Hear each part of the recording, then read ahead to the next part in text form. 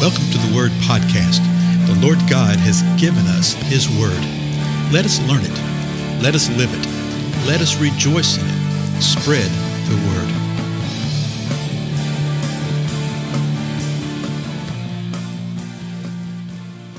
Blessings, everybody. This is Dale. Thank you so much for joining with me today on the Word Podcast. We're continuing our examination of the 119th Psalm, a tremendous psalm, longest psalm in Scripture, longest chapter in Scripture, 176 verses long? And it speaks of the word of the Lord, the statutes of the Lord, the commandments of the Lord, the law of the Lord, the precepts of the Lord, all these, the testimony of the Lord, just a lot of ways describing the word of the Lord.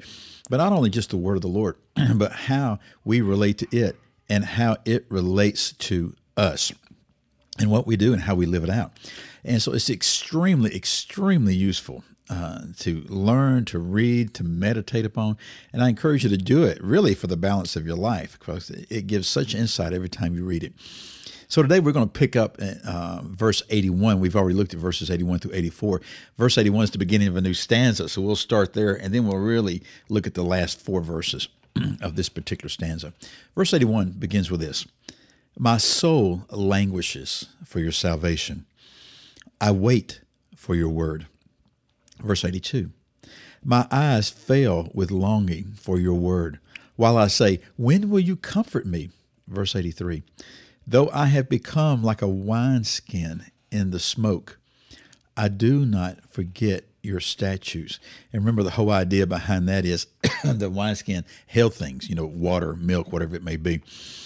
And smoke causes your eyes to do what? To tear up. So he's literally saying, I have become like a wineskin full of tears. I am full of tears. That's the idea behind that. A very poetic way of saying it. Verse 84. But he says, even though I'm full of tears, I'm not going to forget your statutes. Then verse 84, "How many are the days of your servant? When will you execute judgment on those who persecute me?" So he asks a couple of questions there. How long am I going to live here, God? How long am I going to put up with this? We're about to find out that his life had been threatened and he had nearly died, the psalmist. And he's saying, Lord, when are you going to execute judgment against those that have persecuted me, those that have tried to kill me? Now, verse 85, "The arrogant have dug pits for me, men who are not in accord with your law." Boy, we get that a lot, don't we? And he's saying this, these arrogant people, these people who are presumptuous, these insolent people, they've dug pits for me. In other words, they have set traps for me. They're trying to catch me. They're trying to catch him physically. They're trying to catch him in a lot of ways. And he says, these are men who are not in accord with your law. They're going against your law. And he's doing a little bit of a prosecutorial type of thing here before God. He says, God, how long are you going to wait to execute judgment on these? These guys are persecuting me. These guys are setting traps for me. These guys are not living according to your law. Verse 86, "All your commandments are faithful. They have persecuted me with a lie. Help me." Now, I love that. The psalmist just gets down to it and says, God, I need your help. Because he says, I know all your commandments are faithful. All of them. And boy, the scripture is full of the commandments of the Lord and the help of the Lord. But he's saying this, they have persecuted me with a lie.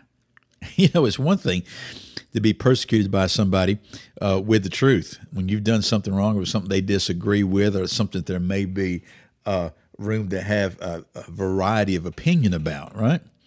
But he says, no, they are persecuting me with a lie. And I tell you, folks do that today. And, it's always shocking to me when that happens. Just the bold-facedness of someone who seeks to cause trouble to somebody's life, who seeks to persecute somebody with just a bold-faced, provable lie. In other words, it's provable that you're sitting there creating stuff, and it's provable that you're lying. We point to such things within political realms and things that we see on the news and all that kind of stuff, and we point to it. There you go. Well, there you go. But I think it's really shocking when it's happening to you, when it's happening at that most intimate and local level, right? That someone is just making things up, and they're just creating things. And more often than not, is to make them look better. But we know the old adage, you never really build yourself up by tearing somebody else down. But what the psalmist is saying here, hey, they're persecuting me with a lie. And he's just flat out, forthrightly saying, God, help me. God, help me. And, the Lord hears these cries. Verse 87, they almost destroyed me on earth. Well, that's how we know right here that his life had been endangered. What does it mean to be destroyed on earth? This physical, corporeal existence, this body that we live in right here. He said, they almost destroyed me. Now, did God not know this? Of course God knew this. But the psalmist is pouring out his heart before him and says, God, they've nearly destroyed me right here. How long is it going to be before you execute judgment upon them? These guys aren't living according to your law. They're not living according to your commandment. They're persecuting me. They're persecuting me with a lie. You see, my soul is languishing here. Remember that first verse? He said, I'm waiting on you, Lord. That's a good thing. The psalmist wasn't trying to expedite revenge or avenging what was happening. He wasn't trying to come back with some righteous response to it to where he could cause harm to them. No. He's waiting upon the Lord. But he is saying, Lord, help me. How long is this going to be? They have nearly killed me. Then at the end of verse 87, he says, but as for me, I did not forsake your precepts. And you can nearly feel this tension right here. Let me read this verse again, verse 87. They almost destroyed me on earth. But as for me, I did not forsake your precepts. It's like the psalmist is saying, man, I was tempted to. I was challenged to in my mind. I wanted to come along and take my own revenge against somebody. But you know what? Even though they nearly destroyed me from the earth, even though they persecuted me, but as me, I did not forsake your precepts. I remembered your precepts. I remember your commandment. I remember your word. I remember your statutes. I remembered what you said about such things. Remember what God said? He says, hey, you don't take this on yourself. Leave room for me to take care of these things. So the psalmist is saying, I'm leaving room for you here, God. Now the last verse, verse 88. Revive me according to your loving kindness, so that I may keep the testimony of your mouth. So he started off this stanza right here with, my soul is languishing for your salvation. And this is not talking about salvation in relationship to eternal well-being. He's saying, God, I want you to rescue me from here. Verse 86 says it. I need your help. I need your comfort, verse 82 said. Okay, I need you to come and to help me in the midst of this. At the end, he says, but God, revive me. And that whole idea of revival right there is bringing forth life into a situation to live. A lot of times, particularly out of most of our backgrounds, we talk about having a series of services called revivals, where we try to get people to come in and to hear the gospel and be saved. Those are not really revivals. Means vive is means life, to bring life to something. Revive means to restore and bring back the life to something that once had life. The psalmist is saying, hey, I once had life right here, but I'm being dragged down by this. So really it's a misnomer when we talk about somebody being revived. The church can be revived. Sinners cannot be revived. They need to be vived first, right? They need to be saved first.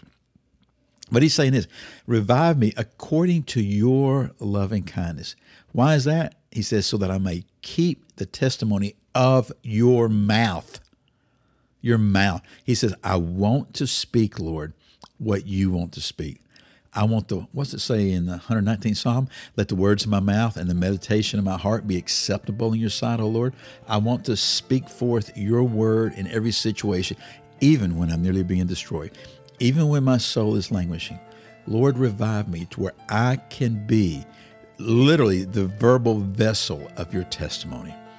That needs to be our cry and our prayer today. Again, I'm Dale. Thank you so much for your time, and I'll see you in the next episode.